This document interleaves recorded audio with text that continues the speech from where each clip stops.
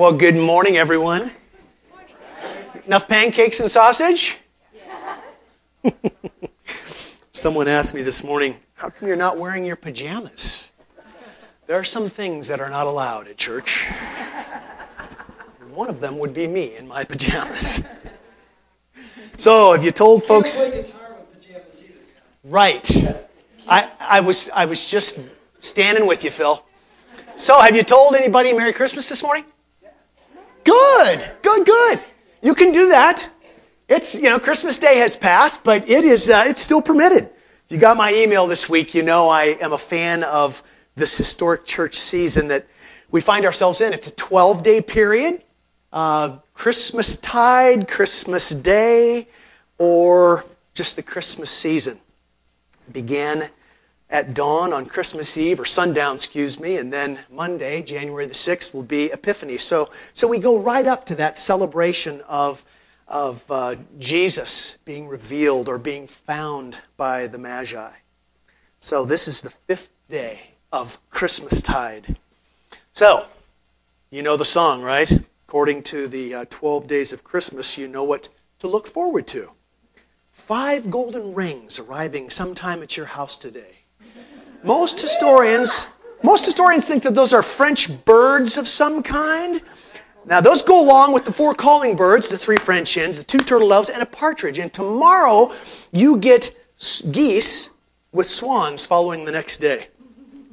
That, my friends, is a lot of bird poop. I'm not sure who would want any of those things. All right. Serious note.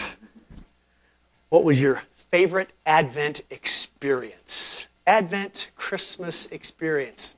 Thus far, even. Speak it out. What did you celebrate? What was special? Nobody had anything special during this season. Poor family. How about? We could tell. No, we all want to hear. We're not shy yet. Teresa loves Christmas Eve. Absolutely. Yeah. What else? Emmanuel. Amen to that. Nat. Indeed. Other things. Rick. I like that. Yeah. Reminder of the announcement to the shepherds. Yeah. Teresa and I are off to Utah this afternoon, and we're going to be having a family gathering until Friday. All 7 of our grandchildren are going to be there. That, by the way, is 1 4-year-old, 4 2-year-olds, 1 5-month-old, and 1 only 3 weeks old.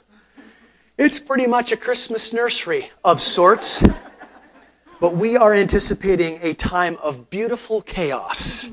Absolutely. And despite the noise and the lack of sleep, I'm already convinced that the time will go by far too quickly. I've told you my theory, right? I've decided that as we get older, there are not 24 hours in a day. We have been lied to. When we were children, there were as many as 36 or 48 hours in a day. But as we get older, at some point in adulthood, we realize we've been duped. There are not 24 hours in a day. 18 at the most, probably less most days.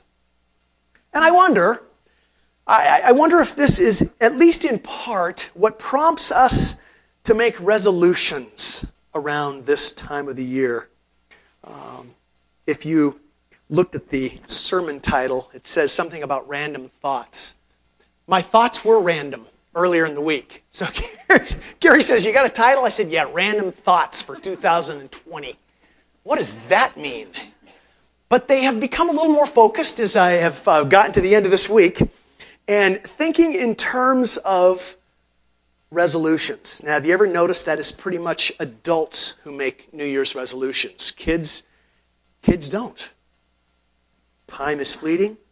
We adults realize that there are things to change and improve, and there's just not as much time or enough time to do it. So it's in the spirit of New Year's resolutions that I want to share with you two resolutions that I have not only for this year, but that I have had for several years, which, quite honestly, if you know me, I'm not a resolution maker. I make them and then I break them, so I guess that makes me a resolution breaker.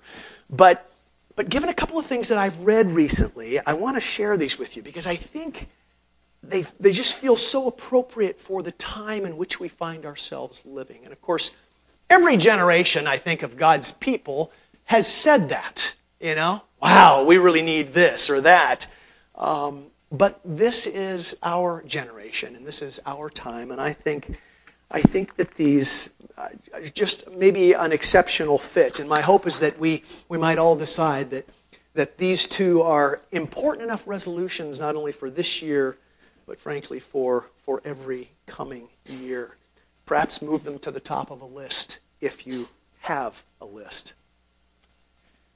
If you've heard the name Unisys, you know that it is a multi-billion-dollar global IT company.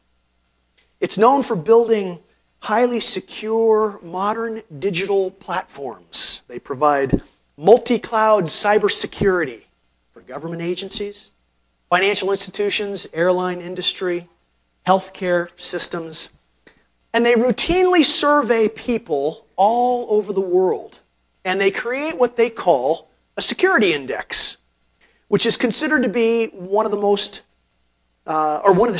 only recurring global snapshots, sort of on a regular basis, of citizen perceptions. What's going on in the world? How do people experience that and respond to that?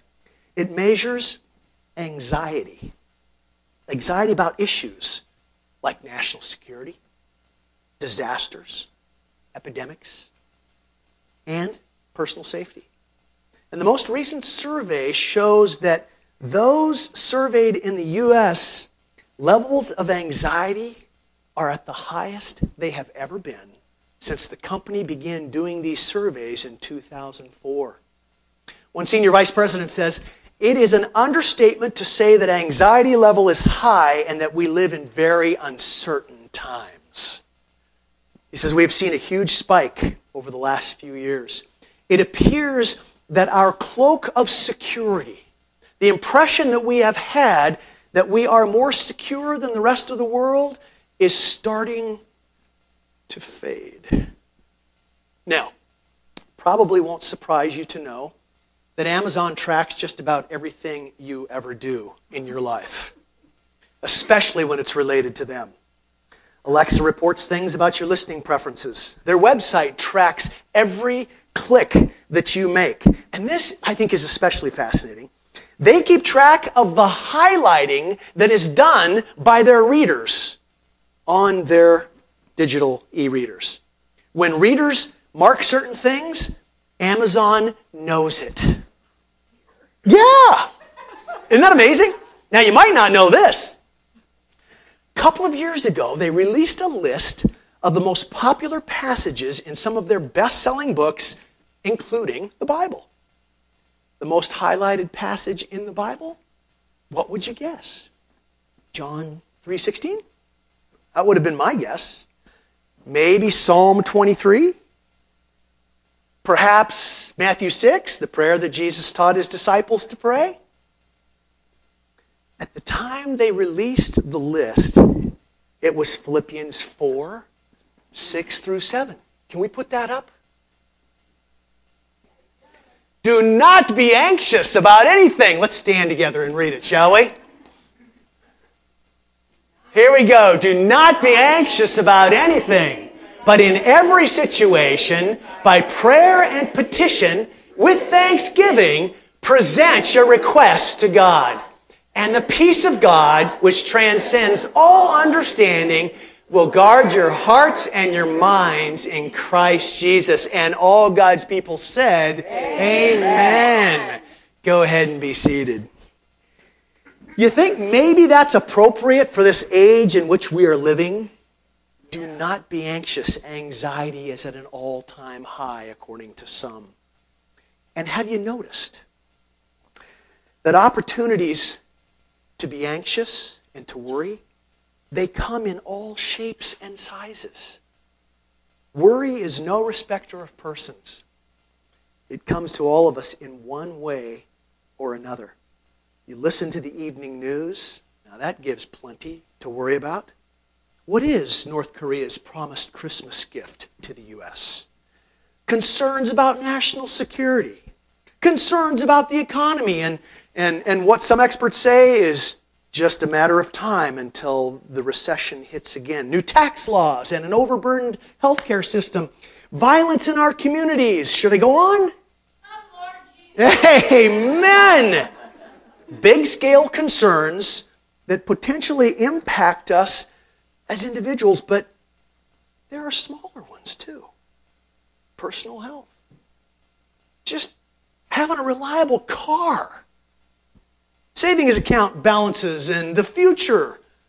The list is endless. Just yesterday, we had some friends over for lunch, and they informed us that the lighted Christmas wreath that sits at the end of our house, the gable end as you look at the driveway, is upside down. And I said, no way! They're right. It's upside down. Do you know what I immediately thought? What do the neighbors think? Well, I can tell you what the neighbors think. He's an idiot. His wreath's upside down. Everybody knows that. I didn't know that. Well, I'm told because of the way, the ribbon, you tie the bow and the little bottom pieces of the bow are flowing down. Well, mine are flowing up.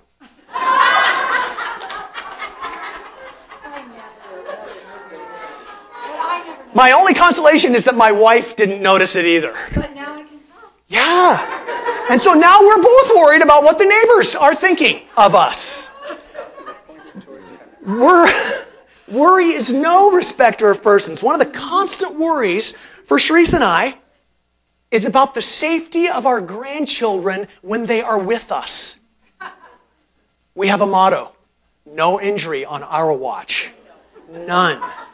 It's just not going to happen. How many of you are grandparents? Okay, so you know the experience of having to put a child seat in your car. Unbelievable. Oh my gosh. It has become a science. I mean, did you know that car seats have expiration dates? Because the plastic base sits in the car all year long. It freezes and it practically melts in the summer, and then it freezes again in the winter, and that stresses the plastic. And so there are expiration dates. And perish the thought that you should have an accident with your child in that expired car seat and it be found out.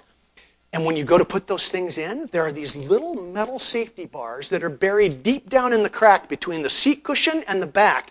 And it takes a gymnast to be able to hold the position necessary long enough to get that stupid thing attached.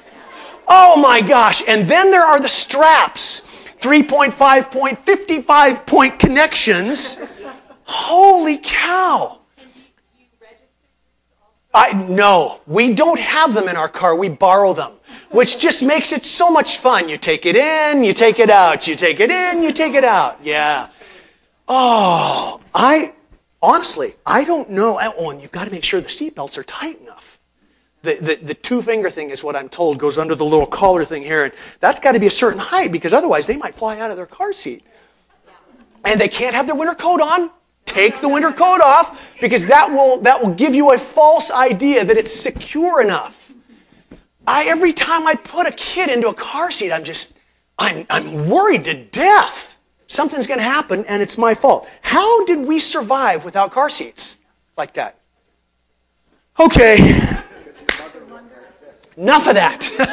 Yeah. There is so much to worry about, right? And these words is what Paul, inspired by the Spirit of God, has to say about it. And he offers a solution for worry. I want you to turn to your neighbor and talk about that solution. What is the solution for worry, according to Paul? See what your neighbor thinks. Okay, we ready? What's the solution to worry? Say again.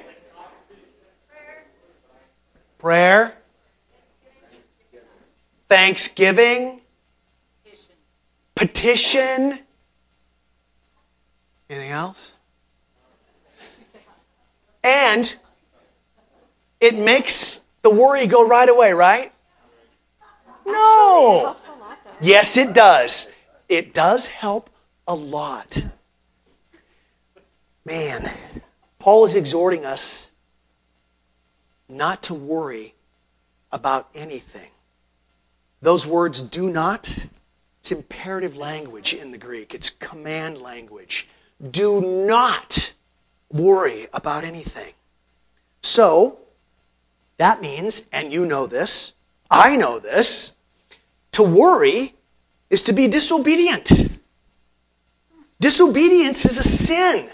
Sorry, I had to use the S word. And sin is not honoring to our God. But to worry is human. We worry because we are creatures. We are created. Created means dependence. But we chafe in our human nature against the dependence. We want to be autonomous. We want to establish the law. We want to set the secure boundaries. We want to make sure things are within our control. And sometimes, in some moments, we think we are in control. But ultimately, in our most honest moments, we know we're not in control. And that's why we worry. So, we need to make a resolution in 2020 that we're not going to worry about anything. Because do not worry about anything means do not worry about anything. Unfortunately. Not big things, not small things, not car seat safety, not anything. And that is what Paul is saying. This is the same language that Jesus used with his followers in Matthew 6. Do not worry about the stuff of this life. Remember, your Heavenly Father knows what you need. Don't seek after things that bring security and comfort. Because, he says, that's what the pagans seek after. Not a complimentary word. The children of God, they act differently. Do not worry about the stuff of this life, Jesus says, because worry does not change anything. It just doesn't. It drives our heart rate up. Blood pressure gets high. Strokes. I want you to think of something, just quietly for a few minutes. I want you to think of something, and there may be several things, but try to zero in on that one thing that if you're really honest, you know you worry about it. You just do. And you don't want to, but you know that you do. Think about that for just a moment. Find it in your head, that thing that maybe makes you worry more than anything else.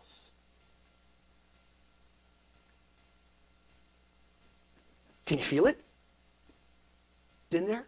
Can you even, in a way, kind of sense the emotions that come when you begin to worry about whatever that thing is? Just thinking about it right now might be making you worry a little bit. Because, oh great, I had to bring that up on a Sunday morning. I was doing pretty well. Now, say to yourself, I'm worrying about this. And my worry changes nothing. But it dishonors God. I'm not going to continue to dishonor God. Instead, I want to honor Him. And so I will pray. I will pray. And I will do so in the way that I'm instructed in the Word, and specifically in this text. So your first resolution is, I'm not going to worry. Second one is just like the other side of the same coin. Instead, I'm going to pray. And I'm going to pray with thanksgiving, says Paul. But in every situation, we could insert the word instead there. Instead, in every situation, by prayer and petition, with thanksgiving, present your requests to God. And what's so cool here is that Paul just has everything in mind. Everything that it is possible for human beings to worry about, because that's what we do best. We worry because we're not in control of anything. And when we're honest, we know that. And so Paul is just suggesting something very practical here. Be honest about the fact that you're human and you worry. But instead of letting yourself go down that path when it begins, think, oh, there it is. I am going to pray. How do I do that? It's interesting that Paul uses both words, prayer and petition. And the word he uses for prayer, it's a common one that we see throughout the New Testament. The word for petition is the one that relates to personal concerns. And so he's just bringing this right into our sphere, personally, where we are. What are those things that cause me to worry that I need to pray and give to God with thanksgiving? Why thanksgiving? Because there is much to be thankful for. First of all, that we have a relationship with God who hears the prayers of His people. He calls us to pray to Him and not to worry. A true living God. Second, He is a God who invites us to address Him as Father, because that is who God is to us through the work of His Son Jesus. And He is a Father who cares about His children. A Father, the Scripture teaches, is always at work in the circumstances of our lives, working His plan for our growth and His great glory. In other words, He is a God that can and will do something in response to our prayers. Ultimately, and this is hard, but ultimately I think we need to see worry and its prevalence in our lives, in both little things, medium, and large things. We need to see worry as an insult to God, because that's ultimately what it is.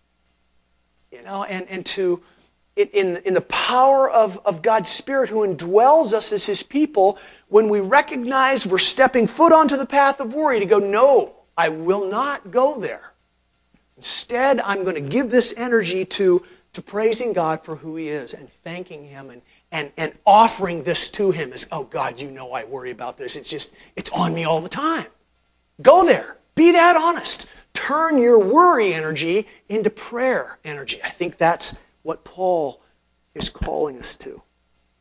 And so we need to see worry about anything as an insult to God.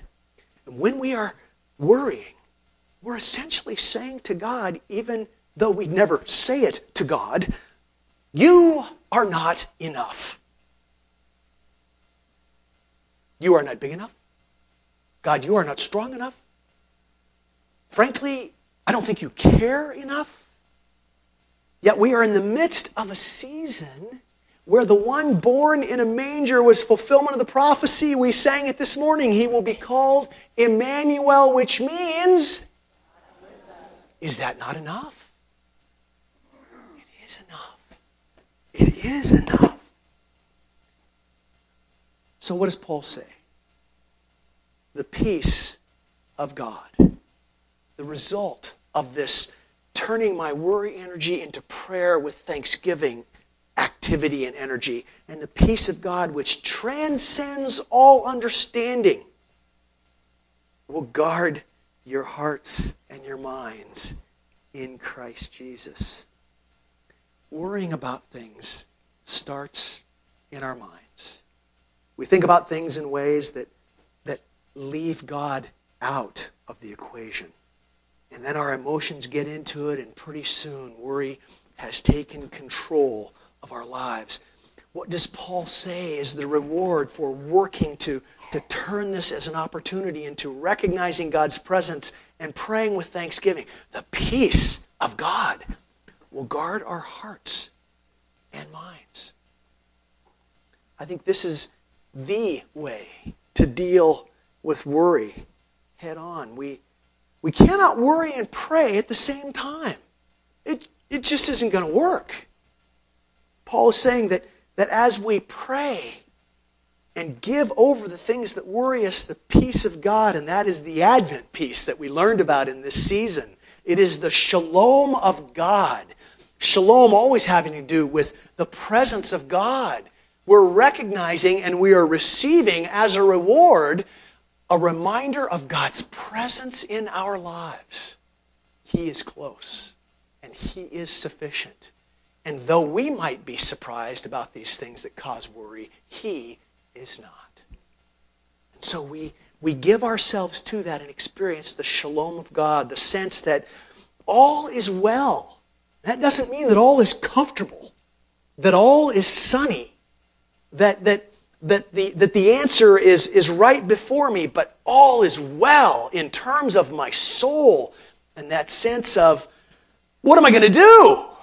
I'm going to trust my God who knows this situation and is with me and is for me.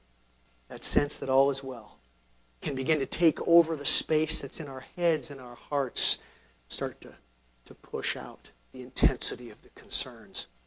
I think what I love about this language is that it's not a one-time deal. It's over and over and over again. The language that Paul uses is language that encourages us to do this as often as needed. There's no number or time limits on this. Paul doesn't say, if you have to do this more than 5 times a day, then you are a spiritual weenie. He doesn't say that. It's an invitation for us to meet worry with the presence and the promise and the faithfulness of God to be with His people. In this Christmas season, we heard, do not fear, do not be afraid. 3 specific times, Mary and Joseph and the shepherds were all confronted with the news of what God was doing. They were told, do not be afraid. It's fear that drives worry. The good news of the Christmas story is that we do not need to be afraid of the very thing that should cause us fear. Jesus came to save us from our sin, to be an atoning sacrifice for us, to make possible a relationship of Heavenly Father and beloved child. We are the ones that our Father loves. We are loved by God. Say that with me. We are loved by God. Now say that one more time and really think about it. We are loved by God. That is fuel for the prayer that gives thanks to God and drives out the worry. At least for a time, until it shows up again, and then away we go again. The truth that changes everything, so that when things cause us to worry, and they will, remember, you are loved by God. Amazing. So, Allie, Phil, come on up and prepare to lead us. I just want to close with this, and I hope that I don't insult any of you. It's always a possibility. We know that. There is a bumper sticker that circulates on cars. If this is on your car, go tear it off. When all else fails, pray. That is the stupidest thing we could ever say. When all else fails. In other words, when I've given everything that I've got from my just unending fount of wisdom and infinite resources, well, that's all failed, I'm going to pray. Boy, now there is a statement that is just dumb. Oh, don't go there. Remember, all else has failed. And all else will continue to fail. Let's spare ourselves a whole lot of mental anguish in 2020. When worry shows up, and it will, let's be people who determine to honor our God instead of giving in to worry. Let's pray. Give thanks to Him as often as it takes. He loves us. He's got us.